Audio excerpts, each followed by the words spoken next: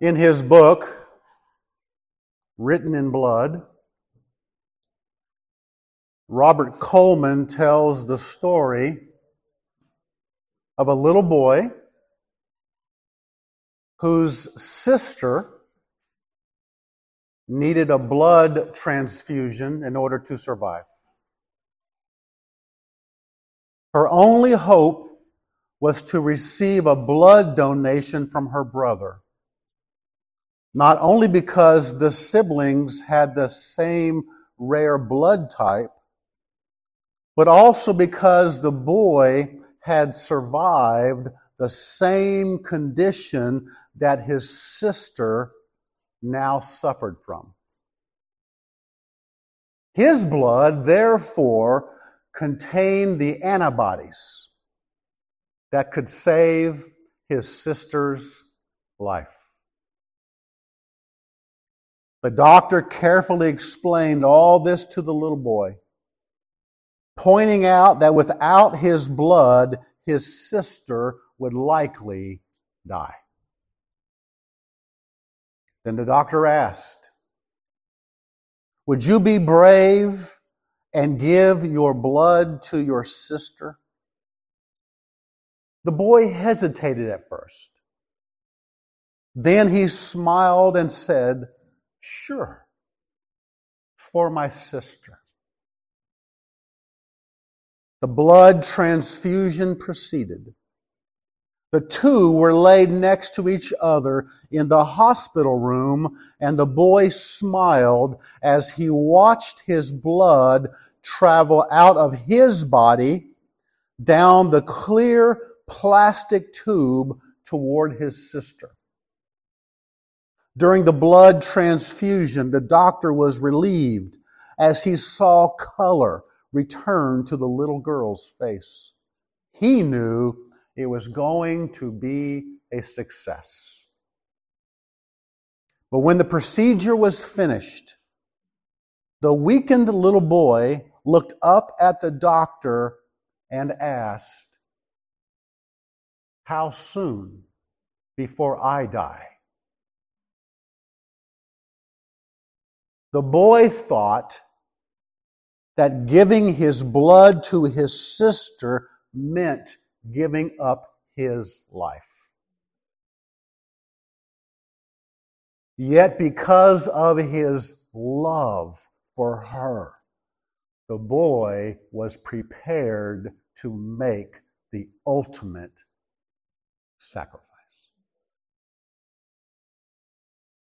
We are continuing to look at the last week of Christ from the Gospel of Matthew. We began with the Lord's triumphal entry into Jerusalem, which we call Palm Sunday. We then focused on the Lord's cleansing of the temple, where he did some remodeling in the court of the Gentiles.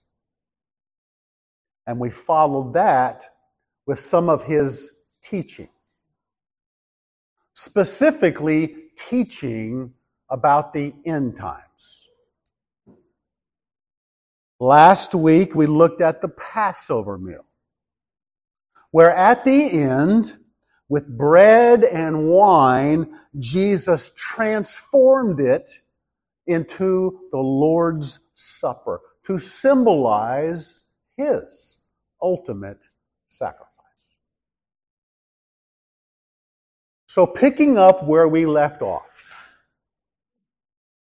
Jesus and his disciples finished the meal. And together, with the exception of Judas, who has left to do his dirty work, they leave the upper room and make their way to the nearby Garden of Gethsemane, a place where Jesus often went with his disciples to be alone. Jesus knew his time was very short. And so he took his closest companions, Peter, James and John deeper into the garden to be with him during this difficult time. He asked that they remain alert while he went a little further by himself to pray. We're told that Jesus was in extreme anguish and overwhelmed with deep sorrow. The gravity of the situation drove Jesus to the ground.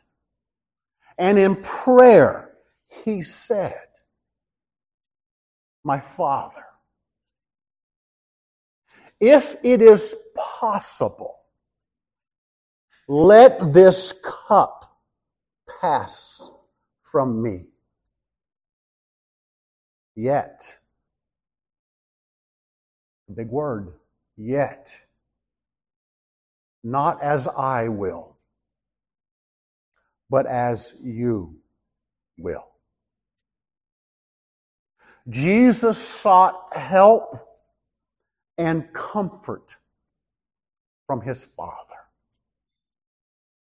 Jesus knew his Father intimately from eternity past. They had never been apart. And Jesus knew his Father could do anything. And he asked that he remove this cup. And just so you know, in this context, the cup is a symbol of God's undiluted wrath and judgment. As you can imagine, there are all kinds of views about this prayer by Jesus. And some have suggested this prayer was a sign of weakness and fear he had as a man. But I think it is a sign of his holiness. Reacting to the thought of becoming the bearer of sin for all mankind, Jesus is facing something completely foreign to him. Yes, Jesus was tempted to sin just like us, but he never gave into it. He never sinned. And shortly, the sins of the world, all of them, will be placed on him. Jesus asked to avoid the cup. "Father, if there is any other possible way to save humanity other than what awaits me at the cross, let it be." But there was no other way to save a lost and dying world. His death was necessary, and this prayer by Jesus eliminated any other way of salvation. There was no other way. The Father loved his Son. The Father loved his Son, and yet he did not take the cup from him. This prayer did not change the outcome for Jesus.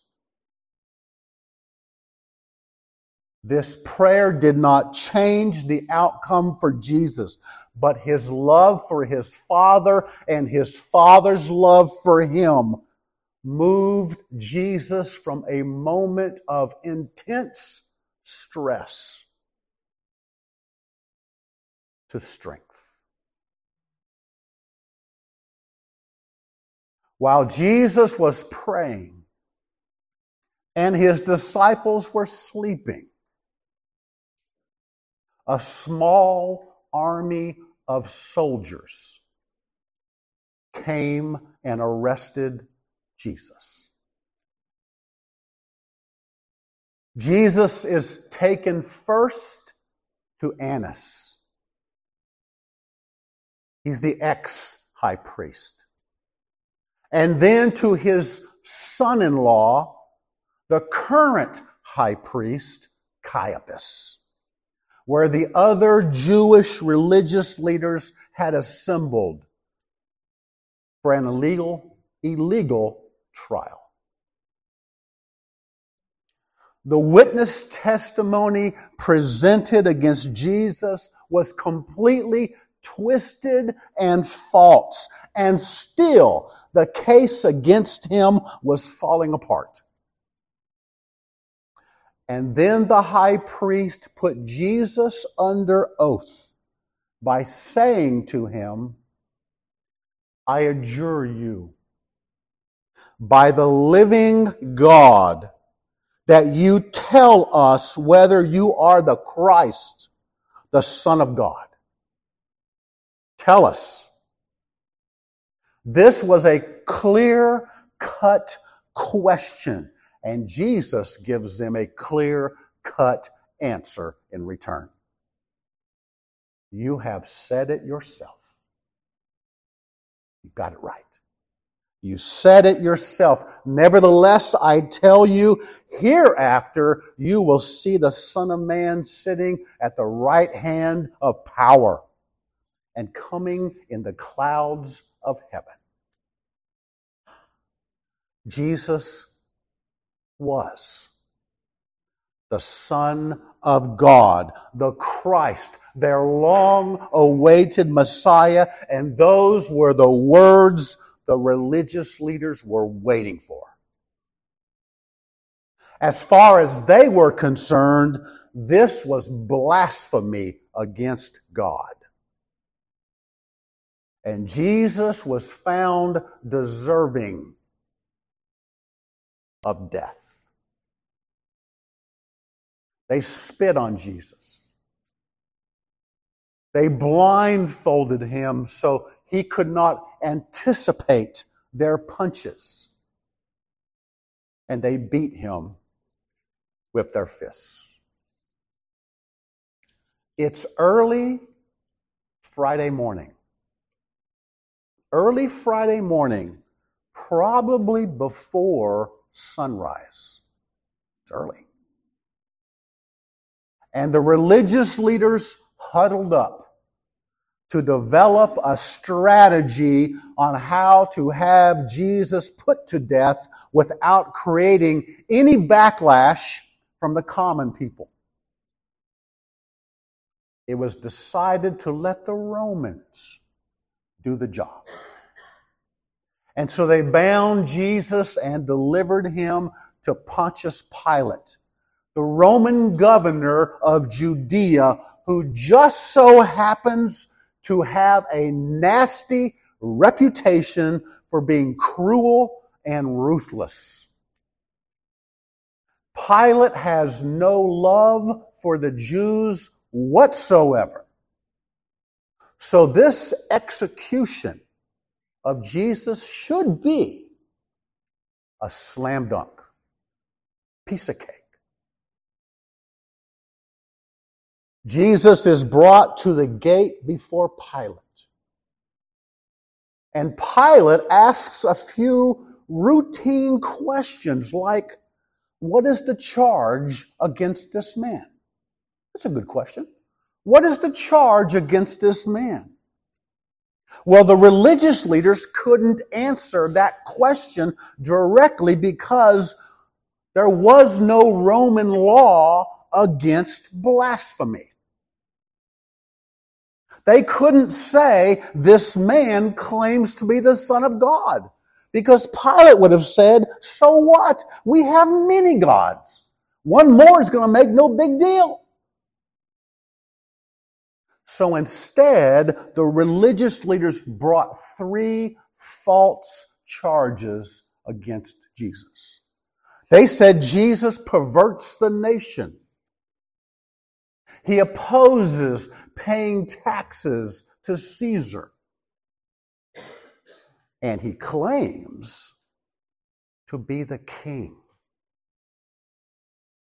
Now that third charge got Pilate's attention, since this suggests that Jesus might be a rival of Caesar.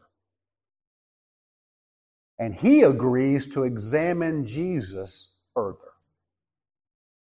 At this point, John tells us that Pilate goes back into his residence and summons Jesus to come inside to speak with him. Pilate questioned Jesus about his kingship.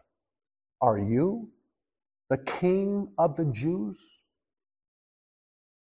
And in so many words, Jesus made it clear he was, in fact, a king.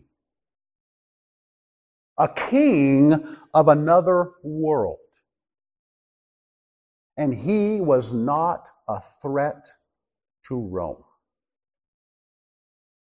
After his questioning, Pilate comes back out with Jesus to the gate and tells the religious leaders he found no guilt of a crime.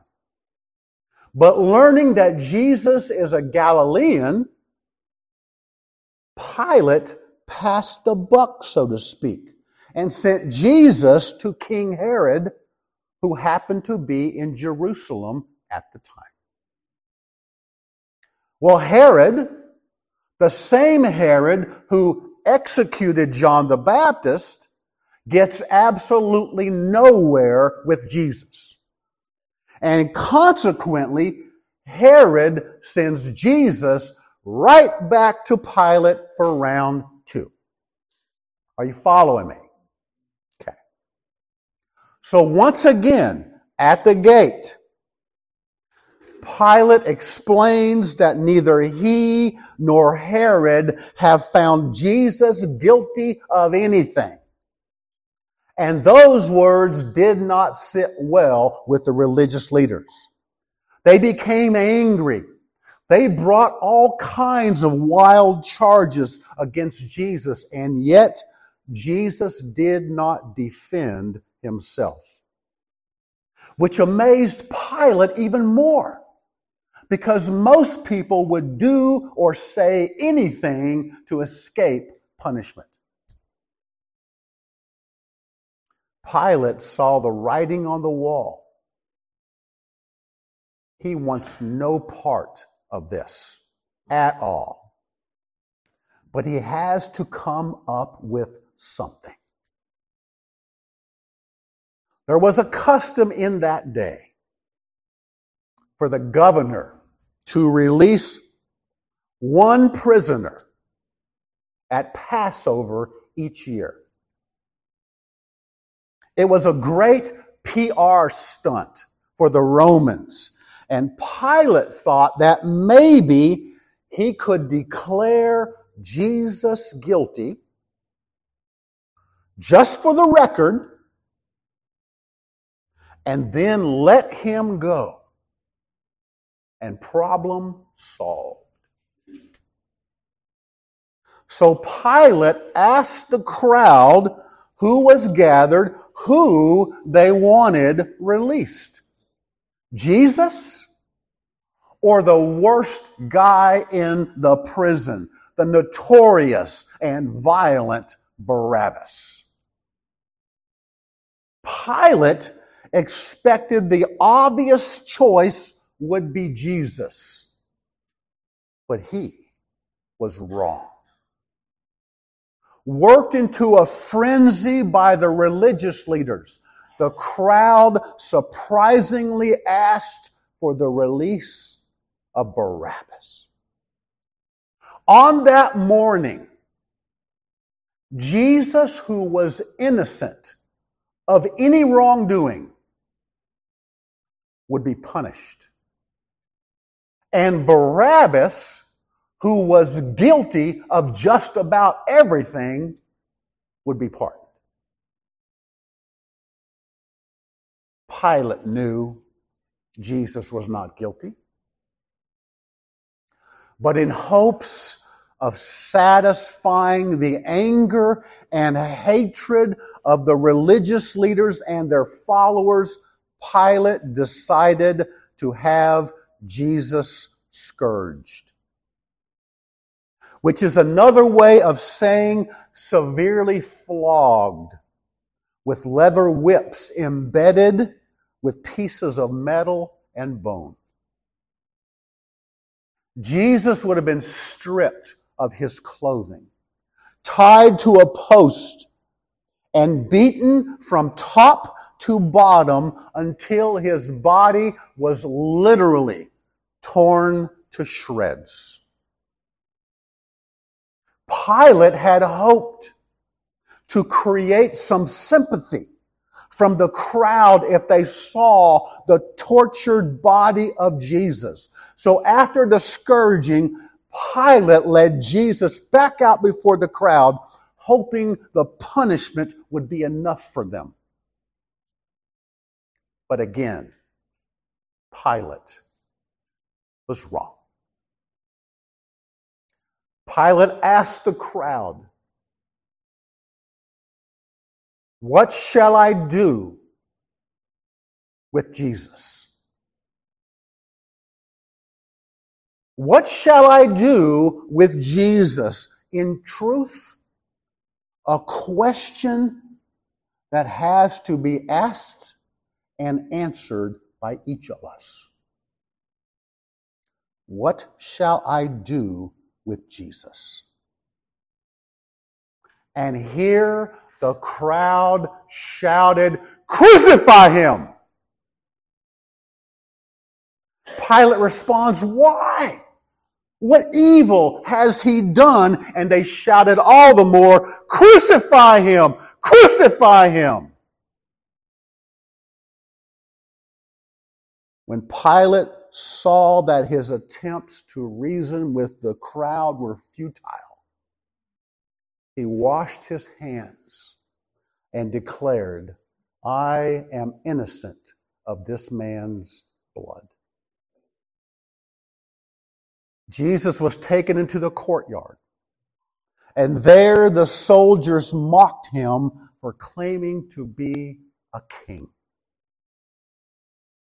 They pressed a crown of thorns upon his head, dressed him in a faded purple military cloak, and they beat Jesus with a staff, causing even more physical trauma. Then the soldiers removed the mock royal attire and dressed Jesus in his own clothes, and an execution squad, under the command of a centurion, led Jesus outside the city to crucify him. According to the law, the guilty person had to carry his own cross, or at least the crossbeam, the horizontal crossbeam to the place of the execution. And Jesus was no exception. Jesus started to carry the cross, but in his weakened state from the torture he had already endured, Jesus apparently wasn't moving fast enough for the soldiers. And so a man from Cyrene named Simon was pulled from the crowd by the soldiers and forced to assist Jesus. Simon was simply passing by. He was likely visiting Jerusalem to worship for the Passover celebration, maybe hoping to experience something significant in his life. And he winds up with a wooden cross on his back. I seriously doubt Simon had any idea of what was going on that morning in Jerusalem. But unknown to Simon, he was aiding the Son of God in saving a lost and dying world. You know, we have no idea of what hangs in the balance when God changes our plans like he did to Simon. I guarantee you, carrying a heavy cross in a parade to a crucifixion was not part of Simon's plan for that day. But without a fight, Simon surrendered. What God asks you and me may seem completely unreasonable and inconvenient and very unfair and maybe even painful. But we have no idea what's at stake when we trust and obey.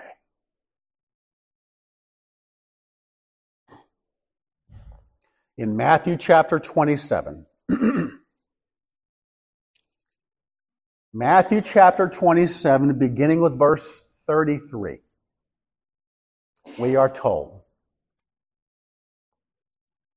"And when they came to a place called Golgotha, which means place of a skull, they gave him wine to drink mixed with gall. And after tasting it, he was unwilling to drink. And when they had crucified him, they divided up his garments amongst themselves by casting lots. And sitting down, they began to keep watch over him there. And above his head they put up the charge against him, which read, 'This is Jesus, the King of the Jews.'" It's around 9 a.m. on Friday morning. 9 a.m. And Jesus finally arrives to Golgotha, Calvary, along with two robbers who were also condemned to die. Jesus is offered wine mixed with gall, also known as myrrh.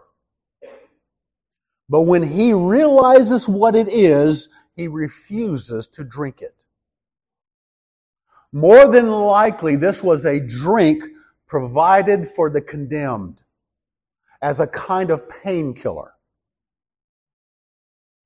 But Jesus refused anything that would dull his senses or diminish his suffering.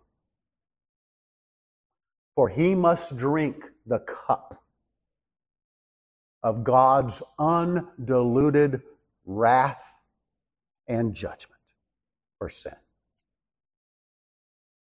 Now, if you notice, Matthew avoids the gory details of the crucifixion.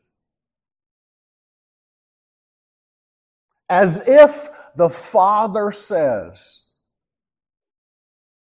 I don't want to talk about it.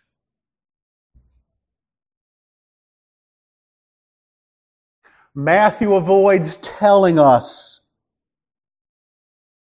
about the spikes being driven through the base of the palms and through the feet of Jesus. The dislocation of his shoulders and elbows. The prolonged suffocation. And the unthinkable pain. A pain so far beyond description that a new word was invented to describe it. Excruciating. Excruciating, which literally means out of the cross.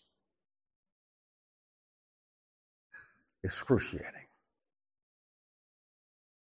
Matthew does not tell us these things. Instead, he focuses on the activities of the soldiers below who do not know they are fulfilling Old Testament prophecy. We're told the soldiers keep watch to prevent anyone from rescuing Jesus. Callously passing the time away by rolling the dice to see who would get his clothing. A sign is placed over the head of Jesus, written in 3 different languages, Hebrew, Greek, and Latin, that say Jesus is the King of the Jews. This was Pilate's way of sticking it to the Jewish religious leaders who had forced his hand against Jesus.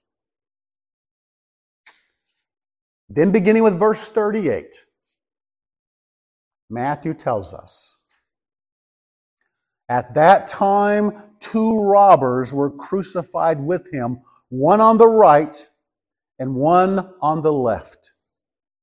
And those passing by were hurling abuse at him, wagging their heads and saying, you who are going to destroy the temple and rebuild it in 3 days, save yourself. If you are the Son of God, come down from the cross. In the same way, the chief priests also, along with the scribes and the elders, were mocking him, saying, he saved others. He cannot save himself. He is the King of Israel. Let him now come down from the cross, and we will believe in him. Right. He trusts in God. Let God rescue him now if he delights in him, for he said, I am the Son of God. The robbers who had been crucified with him were also insulting him with the same words. There are 2 robbers, one on each side of Jesus. Equal distance from him. Neither one better than the other. But as we know, one will eventually believe, and the other will not. One will be in heaven, the other in Hades. Jesus is taunted and mocked by the religious leaders. And I will be honest with you, there is a part of me that would have liked, actually loved, to have seen Jesus come off that cross and put these self-righteous religious men in their place. But if Jesus had come down from the cross to save himself, nobody else could have been saved. Jesus did not come to save his life, but rather to give it as a ransom for sinners. Matthew continues, beginning with verse 45, and says, "Now from the 6th hour, darkness fell upon all the land until the 9th hour. About the 9th hour, Jesus cried out with a loud voice, saying, Eli, Eli, lama sabachthani." That is, my God, why have you forgotten me? From noon to about 3 p.m., from noon to 3, normally the brightest and the hottest time of the day, there is a supernatural darkness that covers the earth. Likely 3 hours of awe-inspiring, jaw-dropping silence. And then in the darkness, Jesus cries out with a loud voice, my God, why hast thou forsaken me?" These words, hopefully you recognize them, these words are a direct quote from the first line of Psalm 22. A psalm about Jesus, which in many respects reads like a script of his final hours. Jesus is asking a question, but he's not seeking an answer, because he already knows the answer.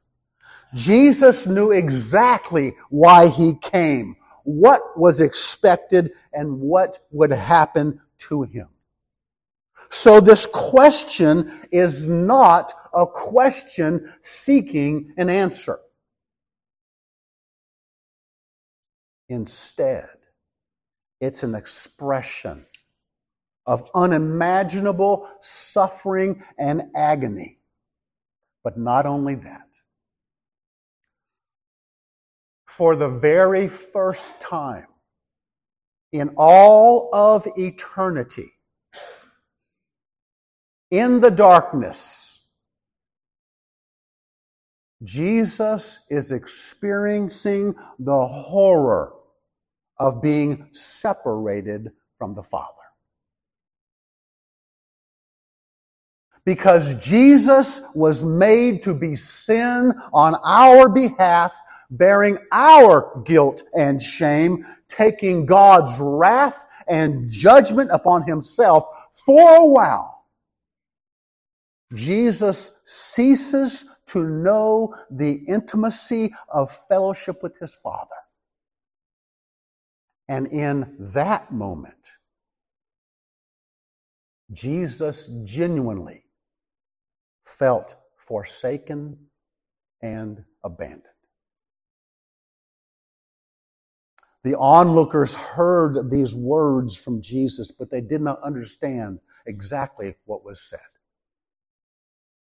Beginning with verse 47, we are told, "And some of those who were standing there, when they heard it, began saying, 'This man is calling for Elijah.' Immediately one of them ran, and taking a sponge, he filled it with sour wine and put it on a reed and gave him a drink. But the rest of them said, 'Let us see whether Elijah will come and save him.' And Jesus cried out again with a loud voice and yielded up his spirit. Here's the picture. Jesus is thirsty. And someone goes to get him a drink. Then John tells us, that Jesus cried out in a loud voice, "It is finished." And he gave up his spirit. It is finished. That phrase comes from one Greek word. Just one. Tetelestai. A common word used in those days, but a word unfamiliar to us. From a Jewish perspective, that word tetelestai brings up the thought of making restitution, to make peace, to make whole. In the secular world, in those days, it was a word signifying a debt was paid in full, or an assigned work was completed.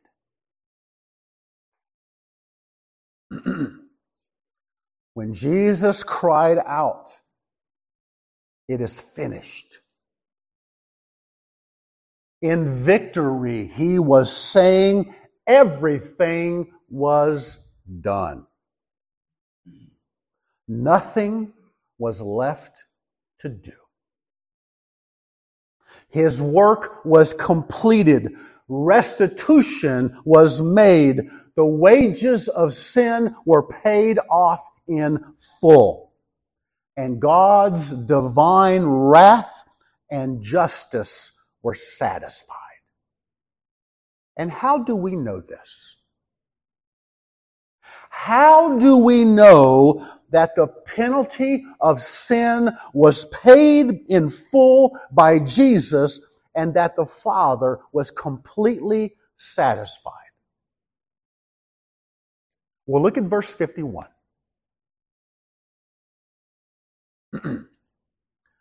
And behold, the veil of the temple was torn in two, from top to bottom. From top to bottom. And the earth shook, and the rocks were split. About 300 yards from Golgotha stood the Jewish temple.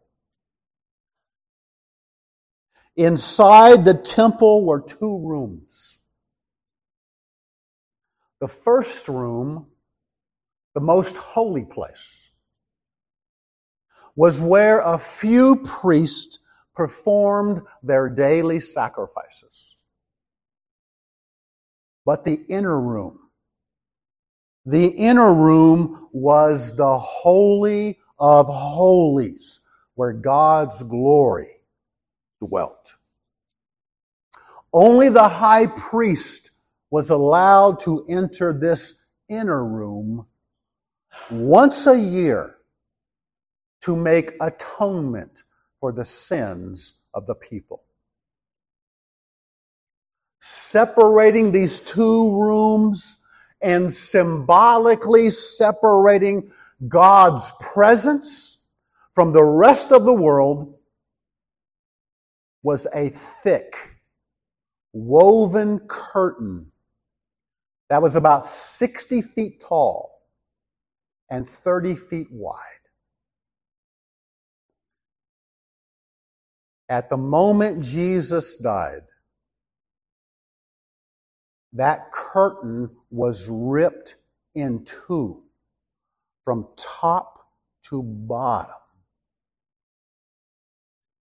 Two groups of strong men pulling from the bottom corners just might tear that curtain from bottom to top. But the fact that it was torn from top to bottom means that only a hand from above could rip it. That torn curtain tells us the Father was completely satisfied with the payment for sin made by His Son, and therefore the barrier to God, the symbolic barrier that separated people from Him, was torn once and for all, so that all may approach God freely through the finished work of Jesus Christ.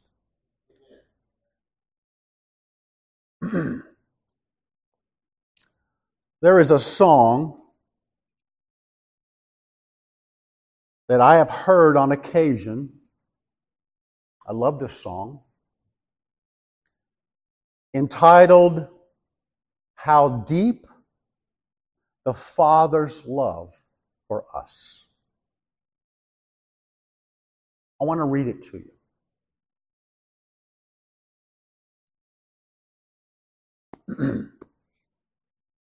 How deep the Father's love for us. How vast beyond all measure that He would give His only Son to make a wretch His treasure. How great the pain of searing loss, the Father turns His face away. As wounds which mar the chosen one bring many sons to glory. Behold, the man upon a cross,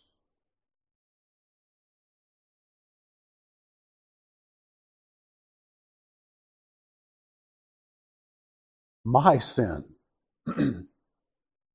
upon His shoulders. Ashamed, I hear my mocking voice call out among the scoffers. It was my sin that held Him there until it was accomplished. His dying breath has brought me life. I know that it is finished. I will not boast in anything. No gifts, no power, no wisdom. But I will boast in Jesus Christ, His death and resurrection. Why should I gain from His reward? I cannot give an answer. But this I know with all my heart. His wounds have paid my ransom. Why should I gain from His reward? I cannot give an answer. But this I know with all my heart. His wounds have paid my ransom. Let's pray. Father, I don't even know where to begin. I'm at a loss for words.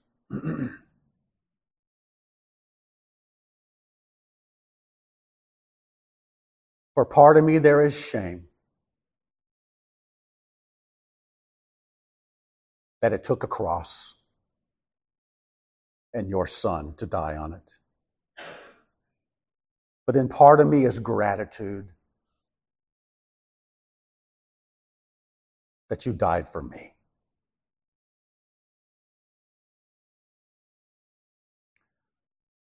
Father, I pray we would never forget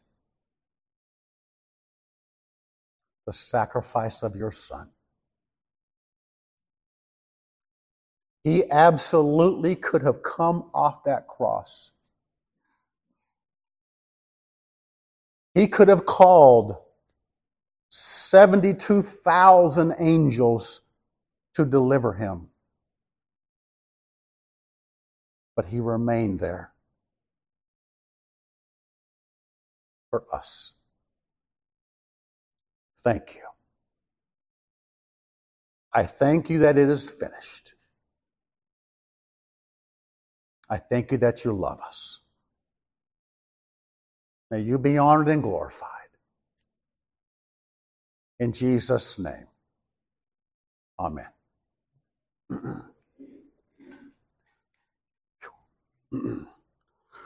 That was tough. An evangelist was asked by a young man, "What must I do to be saved?"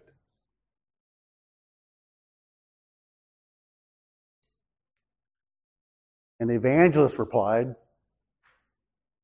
"You're too late."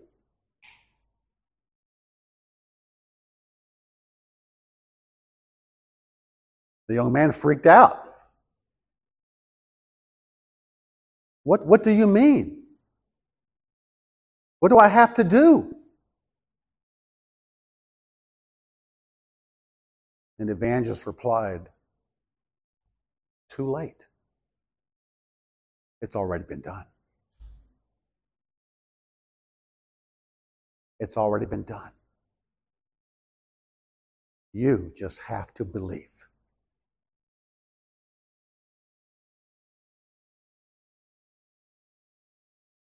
Christ died for you.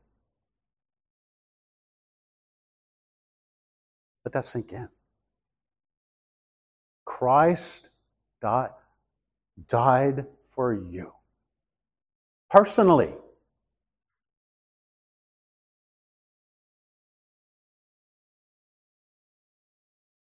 Oftentimes we kind of take this universal approach. Well, yeah, he died for the whole world, right? I'm part of that. And I understand that, and that's true. But there's a very real sense that he died personally with you in mind. He thought about you. Just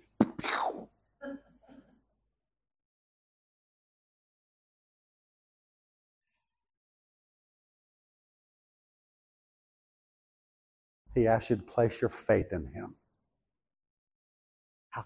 How could we not? In spite of what he has done for us, how could we not? He died for us, and he asked that we live for him. That's a pretty good trade-off. He died for you. He asked you to live for him.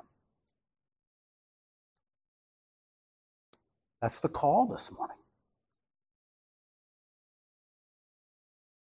And I'm not sure what that looks like for you. Probably involves some changes. I know it does me. Christ died for you. Do you believe it? Do you believe it? I say that because what we believe determines our behavior. Am I right? What we believe determines our behavior. Do you believe it? does it show?